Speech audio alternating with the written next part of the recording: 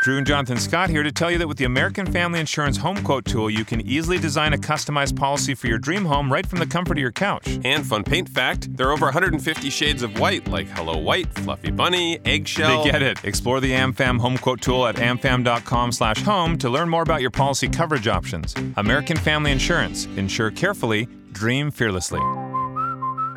American Family Mutual Insurance Company, SI, and its operating company, 6000 American Parkway, Madison, Wisconsin. Products not available in every state. And when we study the Scripture, the one thing that we really become acutely aware of is that the Lord is very specific and very purposeful. God is precise and purposeful. Do you realize that He didn't just say, hey, you know what, you were born, it was something that just happened, and it was something, an act of nature. But the truth is, God says that every time a person is born in this world, He had a specific purpose for them, even before their mother conceived, even before they were pregnant, even before they were born. God is very clear, I have a specific purpose for their life. And we've been looking at one of the key verses is Ephesians 2, verse 10, which talks about how we are His workmanship. We are created in Christ Jesus to do good works, which God prepared beforehand or in advance for us to walk in. What does that mean? Well, it means we are His masterpiece. In fact, the word literally means a work of art or a piece of poetry. And we are what God has been writing. He has a specific reason for you. You are a work of art. You're His masterpiece. He knows exactly what His plan and purpose is for you. And out of that place of knowing who you are and being valued as His son, as His daughter, then you can live out your destiny. You can live out your purpose. Those specific good works, that specific plan that God has for your life, you can live it out as you realize who you are in Christ Jesus. And we could talk a lot about that. There are many people today that are trying to find self-worth, a sense of identity by doing certain things. But God wants us to know that it has nothing to do with what we do, but who we are.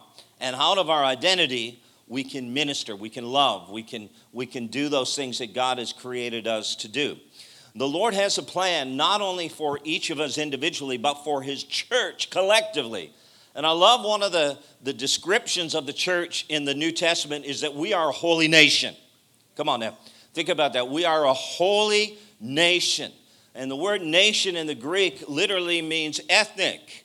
So we are, isn't that interesting? Because every nation is to hear the preaching of the gospel of the kingdom, according to Matthew 24:14. But then once we come into that place where we're born again, we know Christ, then we become a holy nation. We're part of a nation. And you remember how it says in the book of Acts that in this city called Antioch in Syria, they were first called Christians. First called Christians. Now think about that. Why is it that they were first called Christians there? Well, I've done a little bit of research on this, and I want to present to you something maybe you've never heard before. But in the city of Antioch, it was a very multicultural place in the Roman Empire at that time. And if you read the book of Acts, it's very clear that there were Romans there were Greeks there were Arabs there, and there were Africans there. There were people from a diversity, and there were, of course, Jews that lived there as well. So there were diverse people there. And the interesting thing is, in that city, they had kind of quarters, areas where the Greeks lived here, the Romans lived here, the Arabs lived here, the Africans lived here, and the Jews lived here. And they actually had these walls that separated them. And the interesting thing is, when the gospel came to Antioch, what began to take place is people from all the various cultures and ethnic groups began coming together. And it's true that at some times they had to literally jump the wall to be able to go in to the other part of the city wherever they would be fellowshipping. I know we hear a lot about walls today in America, right? But I'm saying to you that Jesus broke down the middle wall of partition. Jesus brought it so that He created one new man, one person, one nation, so to speak, one people, one nation, so to speak, so that we can be one in Him. And so they looked at these people and they said, man, these guys are very similar. They talk alike. They believe alike. They have a common value system, but yet they're diverse. Some of them are black, some are white, some are brown, and they're just very diverse people. So what are we going to do? What do we call these people? And one scholar said that the idea was, well, the only thing they have in common is Jesus Christ. Jesus Christ. They believe in Jesus Christ. He's their king. So let's call them Christians. This new people group is called Christians. Come on now. And in the kingdom of God, that's exactly the way it is. We are one people. We're a holy nation. We are. The Bible says there's not Jew, there's not Greek, there's not Gentile, there's not even male or female in God's eyes, but we're all equal and we're all one. And God wants us to recognize that. And we are created in Him to be a holy nation. Collectively, God has a plan for His church. Isn't it interesting? When you read the New Testament, it says, to the church in Laodicea, to the church in Ephesus, to the church here, to the church there. Now, what does that mean? Were there many churches? Absolutely. They met in many places. They really didn't have buildings like we do today, so they met in homes, correct? But yet they're called the church, singular. It's very interesting. They didn't have denominations back then. They didn't have all the different places, but they were considered one church. And the same is true today. God looks at His people that way. If we believe the true gospel of Jesus Christ, we're part of His body. We're one bride. We're one church. We're one in Him. And the interesting thing is, it has nothing to do with where we come from. It has nothing to do with our background, our education, or our socioeconomic class. It has to do with Him only being one in Christ. And God has a specific plan for His people. Jesus said in Matthew 16, verse 18, I will build my church, and the gates of hell or Hades will not prevail against it. I will build my church.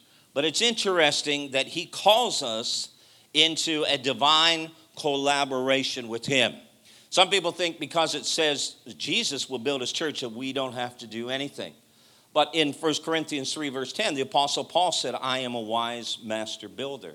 So Paul was talking about his involvement in building in that whole process. But 1 Corinthians 3, 6 says this, one person sows, another waters, but it's God who causes the growth or the increase. So one sows, one waters. Paul was saying, I sowed, Apollos watered, but God is the one who gives the increase. Now let me ask you a question. If someone doesn't sow a seed, or someone doesn't water the seed, will there be growth? No. So each part is critically important. When we sow, when we water, we collaborate and we cooperate with God with what He has in store for our lives. And that causes His body to grow. As we do our part, God does His part. And what takes place? Well, the Bible is very clear in Ephesians 5:27 that Jesus came to die so that He would present to Himself a glorious church. A glorious church. That's His plan, a glorious church. An illustrious church. It means a gorgeous church, a beautiful church, a radiant church without spot or wrinkle.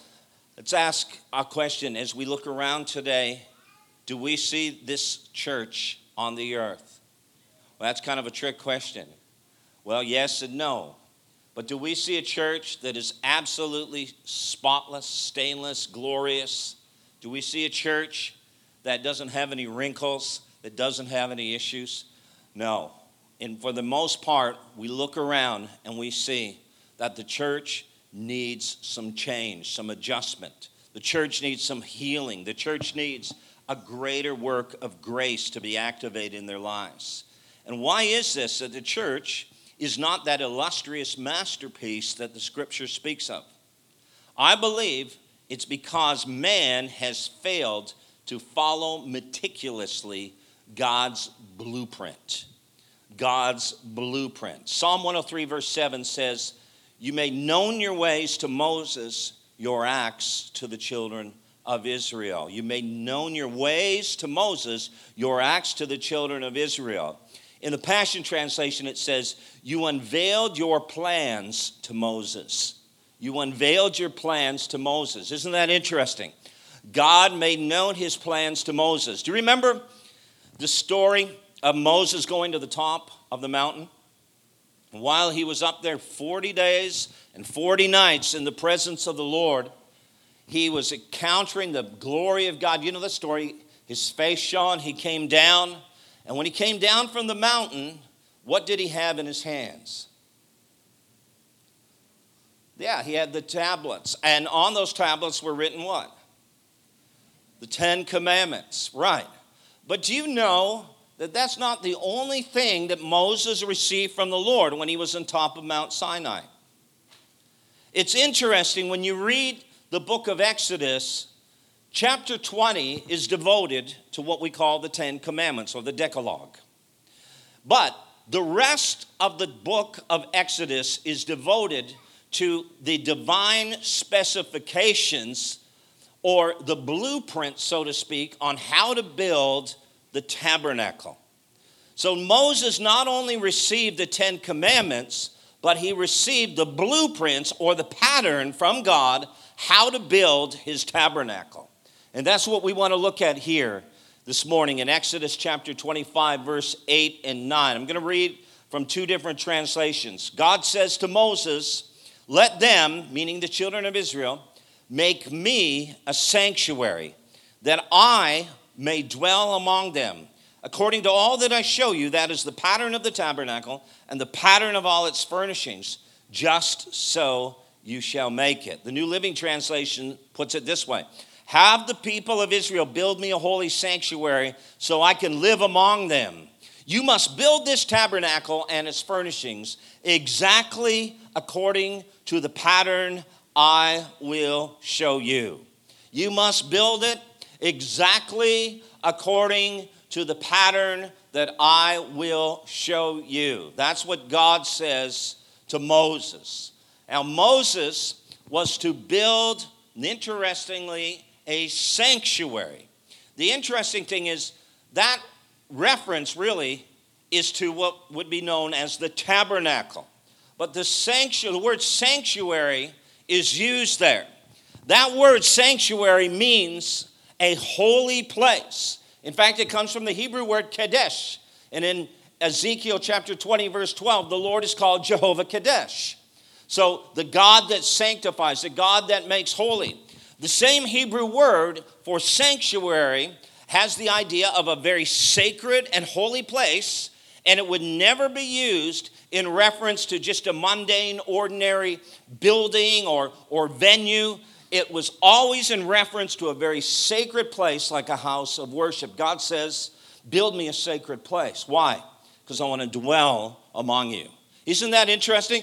God had just given them the 10 Commandments, but then he says, I want you to understand something. It isn't about your outward conformity to keeping the laws, thou shalt not or thou shalt, but it's more about having an intimate relationship with me. I want to dwell among my people. I want to be in the midst of my people. I want to live among my people. So all the way back in the Old Testament, even in the time of the giving of the law, God was saying, this is about having an intimate and personal relationship with me. I want to walk among my people. I want to commune with my people. I don't want a people that just merely conform outwardly to these commandments. I want to have a people that I can have a relationship with and I can fellowship with.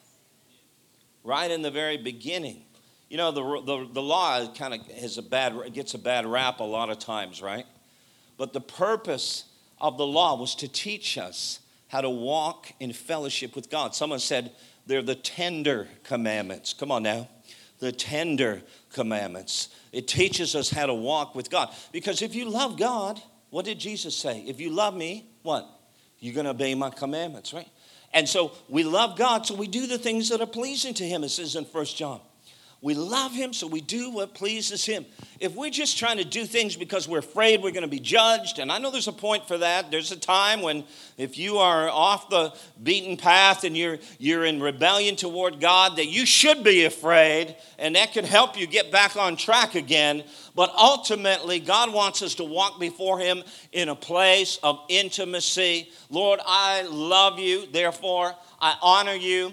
I do those things that you want me to do, and I run from those things that you told me that are unholy and are destructive. So God says, I want you to build a sanctuary that I might dwell among my people. Now look what he says. Build it exactly according to the divine specifications. In other words, no shortcuts, no cutting corners, no compromise. You got to build this thing exactly according to the pattern that I will show you. God is very intentional. God's very precise. God is very intentional in terms of what it is that he wants us to do. You know, it's like, how do I please God? How do I live out my life? What do I do to honor him? The Bible is very clear. What is it that God created you for? What is it? What is his intention for his church? We just saw it. God's saying he wants his church to become the habitation of his glory. He wants us to become the place where he dwells in and among us. It's so clear in the New Testament as well. Individually, 1 Corinthians 6:19, our bodies are the temple of the Holy Spirit. But then corporately in 1 Corinthians 3:16, he says the church is the temple of the Holy Spirit. He wants to dwell among us. We become the habitation of God, according to Ephesians 2, verse 22. It's a place where God says, I dwell in amidst you. And Jesus said in John 17:22, Father, the glory that you've given me, I've given to them, that they might be one in us. Why? That the world may know. That the world may know. I want them to become so linked to me, so linked to us, so one in us, they share in the glory. Why? So the world would know. Come on now. In Acts 4, right? Peter and James, they're uneducated, ordinary men. They're fishermen. And it says they marveled at them because of their boldness. But it wasn't their education. It wasn't their expertise. It wasn't their eloquence that attributed them as being unique and special. But it was the fact that they had been with Jesus. The fact that they had been with Jesus. They were in fellowship with Jesus, and they reflected his very nature and character. They were a people that understood what it meant to walk in the very presence of the Lord. The Bible says in Acts 5, did you ever think about this? In Acts chapter 5, it says that people heard that there was something very unique about Peter, in that the presence, the anointing, the glory of God was with Peter.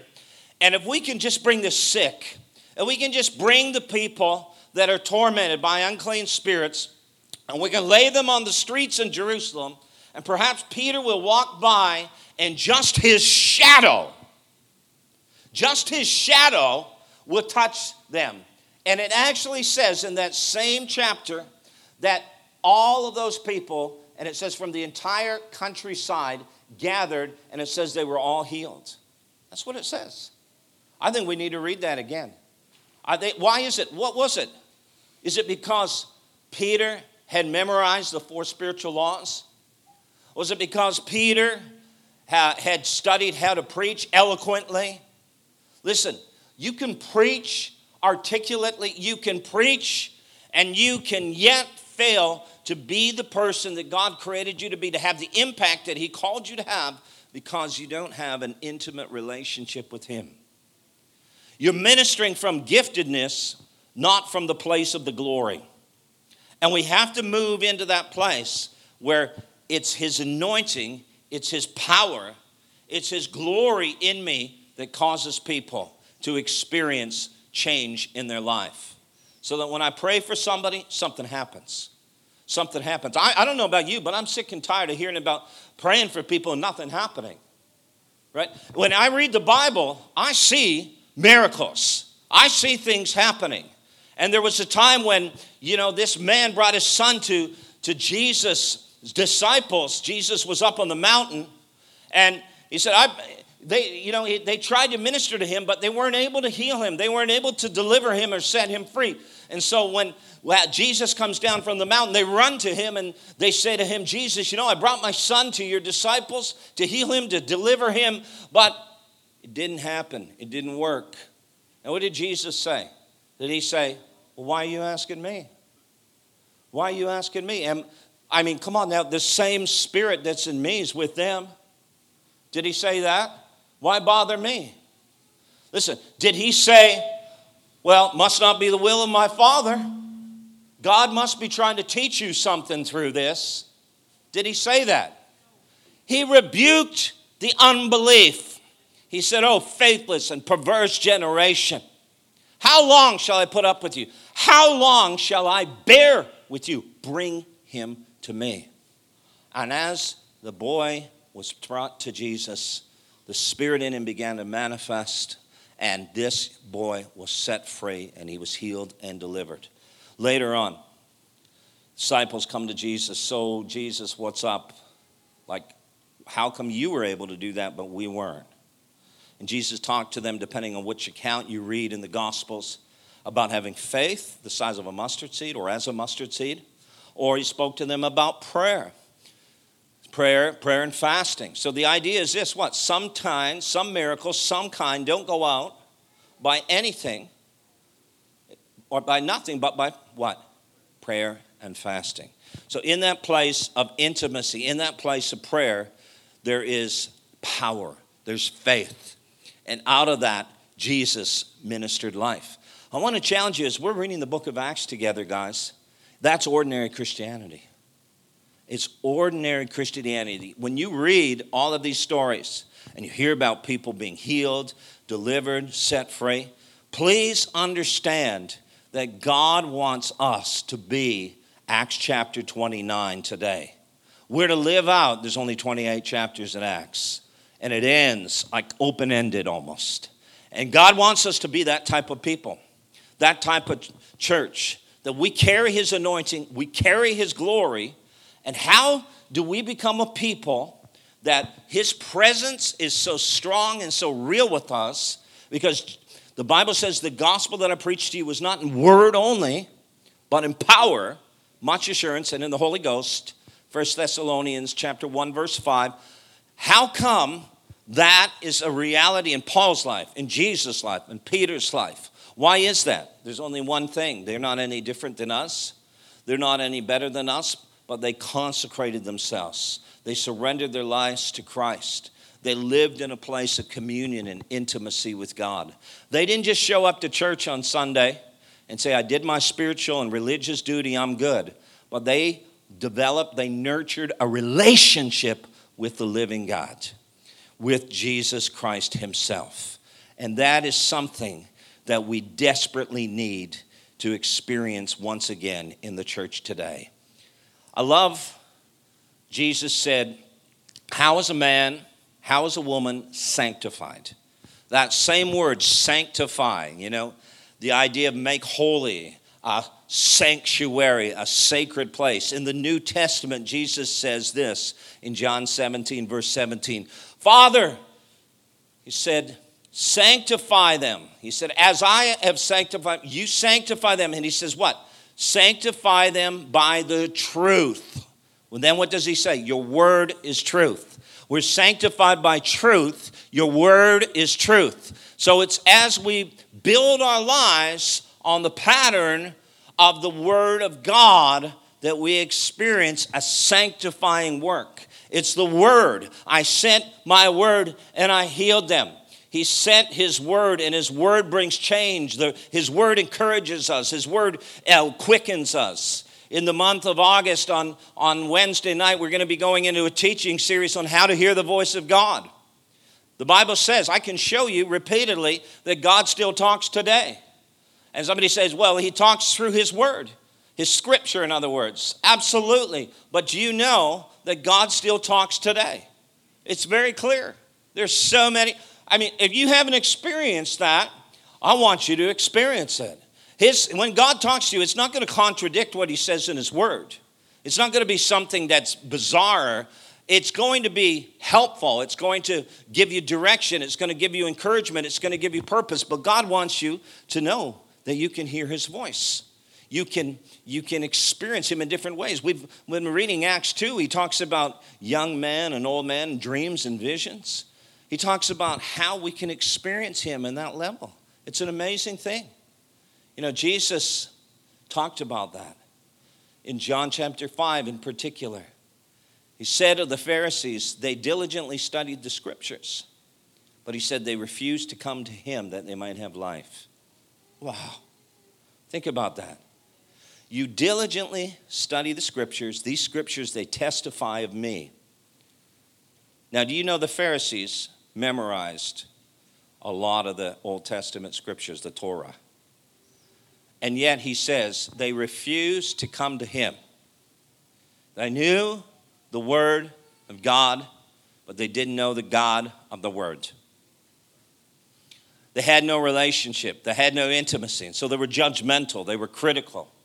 You know, how many know that sometimes we don't always get it right? Hey, I think God told me this. And it ends up, it wasn't God.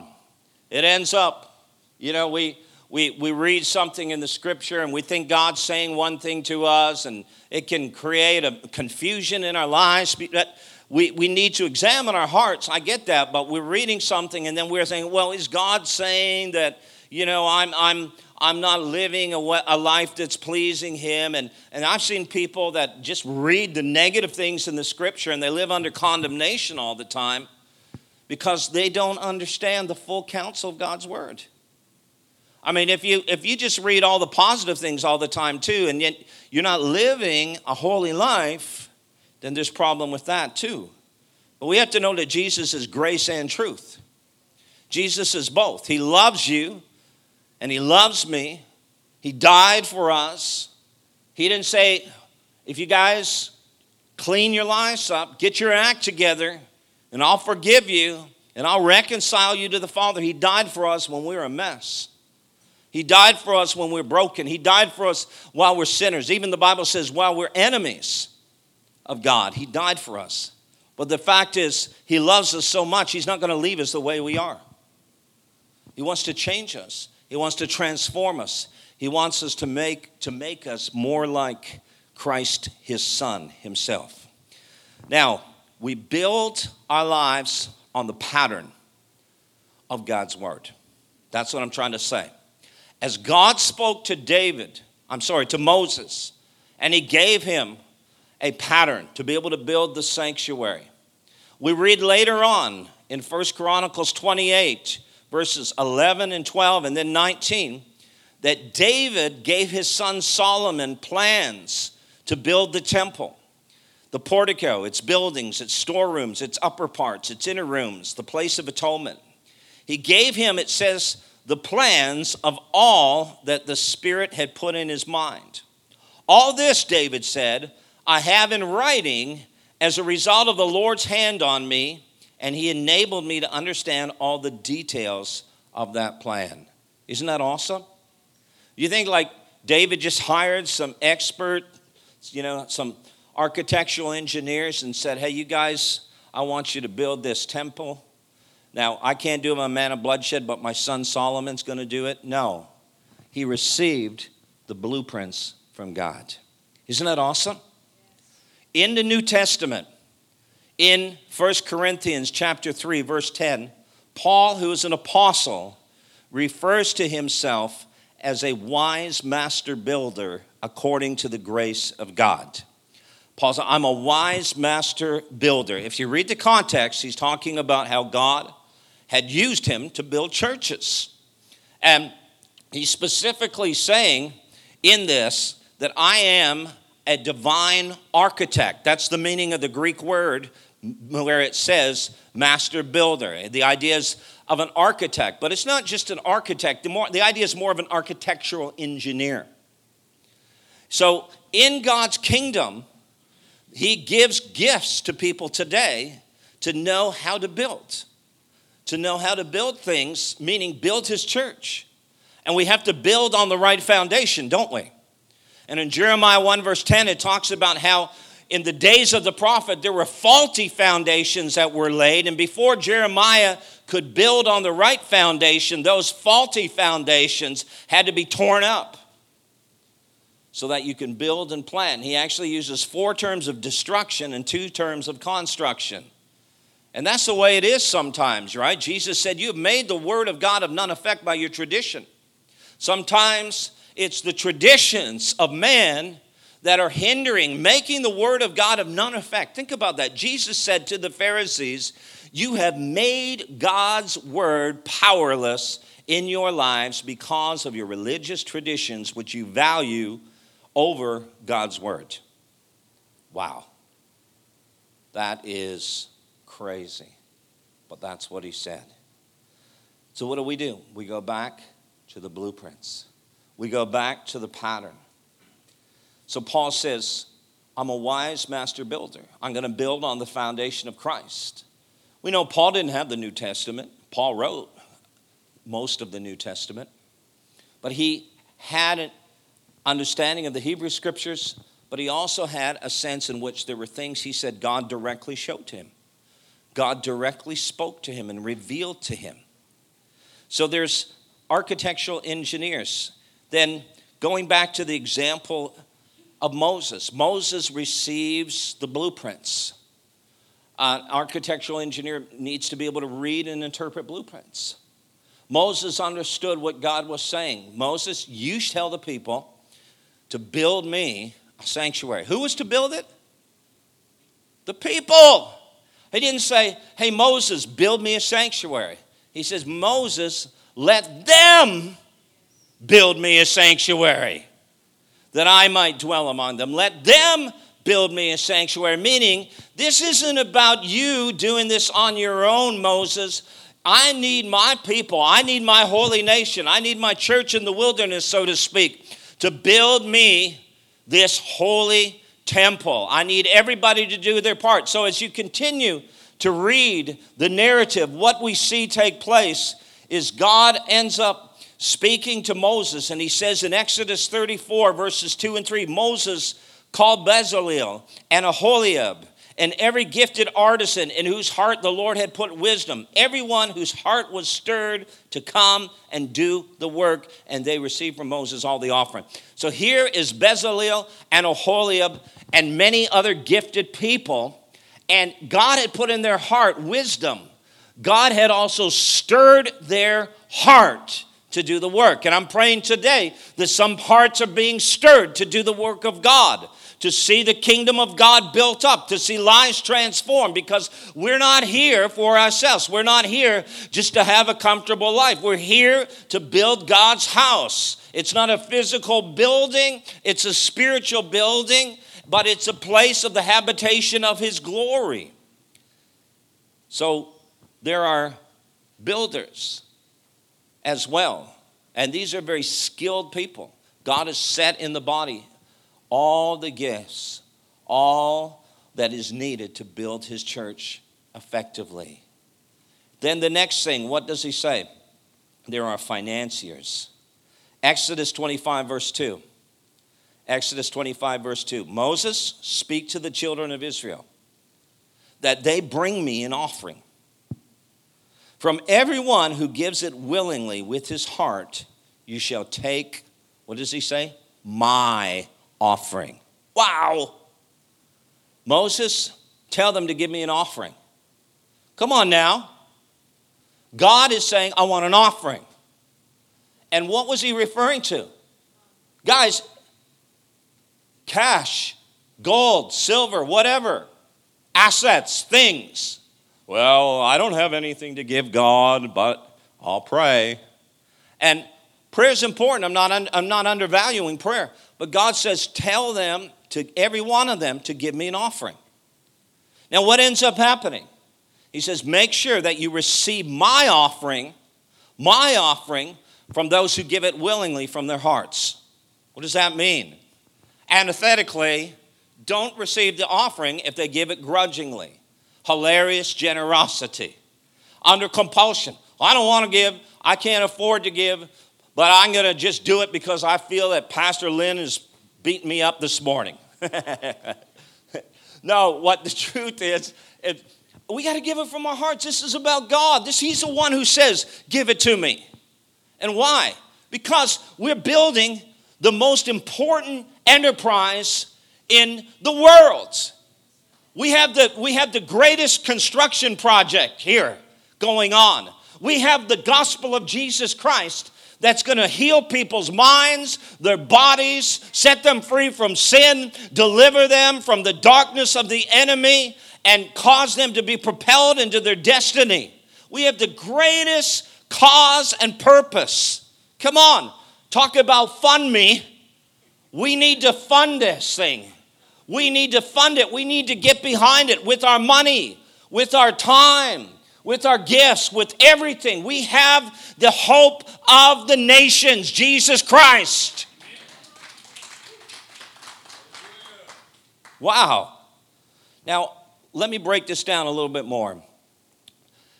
Moses is the visionary. Moses is the one who receives the blueprint or the plan from God. God says, Moses, share with them what I want done. So he does it. Then we find that God is already preparing people. And he's giving them, interestingly, supernatural gifts and wisdom. It's not just natural abilities that Bezalel and Aholiab operated in. It was the anointing of God. In fact, the Bible says in Acts chapter 1, verse 8, that you shall receive power when the Holy Spirit comes upon you to be witnesses unto me, right? The word power, dunamis, can also be translated divine ability. Divine ability. What does that mean? That it's not just our natural gifts. It's divine ability. It's interesting. We think about, well, I just do what I'm good at. God wants me to just do what I'm good at. That's not always the way it works. That's not always the way it works. Do you know, if you think about Jesus and the team that he had, the 12 apostles, there was a man in his team named Matthew. Matthew worked for the IRS. He was a tax collector, the equivalent of the IRS. Guess who Jesus made his treasurer? Judas, a thief. Now, Jesus didn't say, man, guys, tell me what you're good at. Tell me, like, what's your gifts, what's your degree, whatever. He didn't do that. And you say, okay, Matthew, that's a no-brainer. You're going to be my treasurer. He didn't do that. Because God chooses the foolish. He uses the foolishness of this world. It's not about our natural gifts. And then Peter and John, right, they are fishing. And then he says to them, okay, guys, you've been fishing. You haven't caught anything, so let down your nets in the deep. And then there's this amazing, abundant catch of fish. They pull their nets in. And then what happens at that point? Luke chapter 5.